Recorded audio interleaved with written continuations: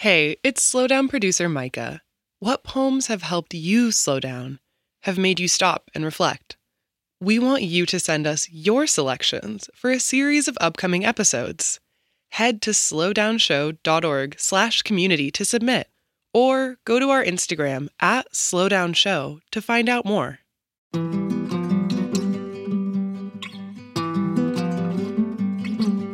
I'm Major Jackson, and this is The Slowdown.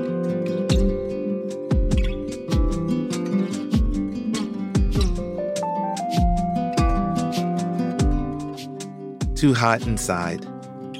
The building AC out. Everyone worn down from extreme temperatures.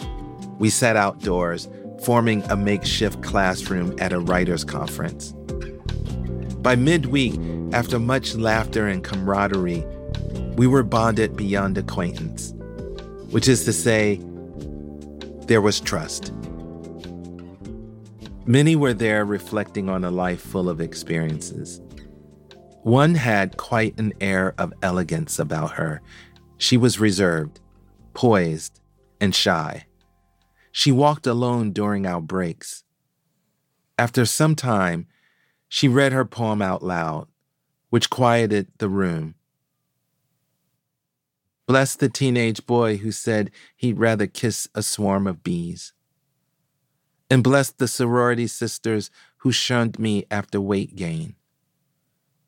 And bless the man who blocked my promotion, and bless the date who said after several cocktails, I was sad as a cardboard box left in the rain. The poem chronicled a series of hurts that upended assumptions we may have made about her. Many in the workshop teared up as they listened, and everyone clapped when she was done.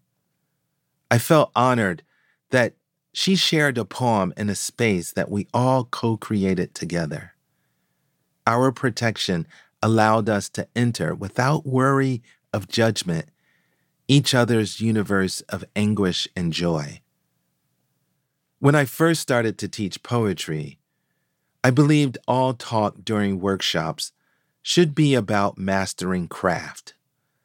But I was saved by the poet Toy Derricott, who, in quick reaction once to my critique of a fellow workshop participant as lacking technique, said this: "Major, we must learn to craft our emotions too."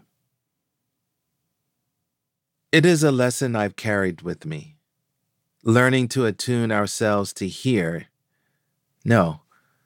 feel those areas where our friends and family hurt the most is one of the most powerful connections to make as a human being.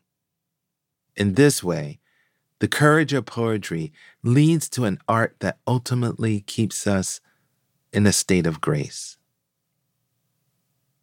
Today's fine poem balances humor with hard truth-telling. It revives in me the bravery of boldly saying that which dignifies our existence with clarity. Mirror, Mirror by Tom Healy. What do we do when we hate our bodies? A good coat helps. Some know how to pull off a hat. And there are paints, lighting, knives, needles, various kinds of resignation. The laugh in the mirror, the lie of saying it doesn't matter.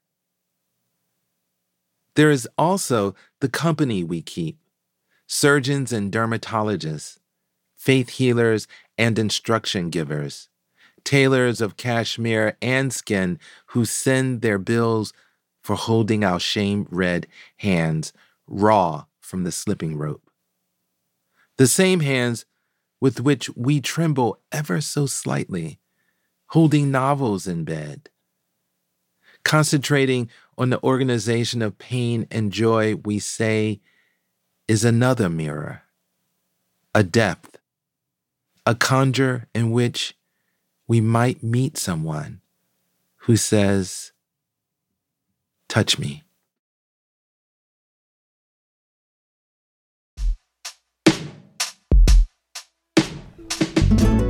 The Slowdown is a production of American Public Media in partnership with the Poetry Foundation.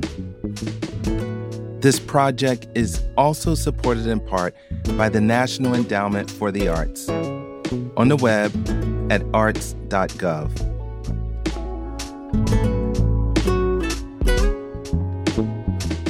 To get a poem delivered to you daily, go to slowdownshow.org and sign up for our newsletter. And find us on Instagram at slowdownshow.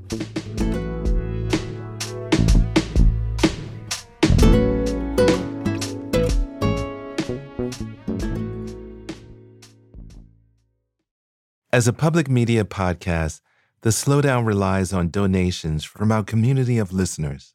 Contribute today to help power our show for episodes to come. Visit slowdownshow.org/donate. And thank you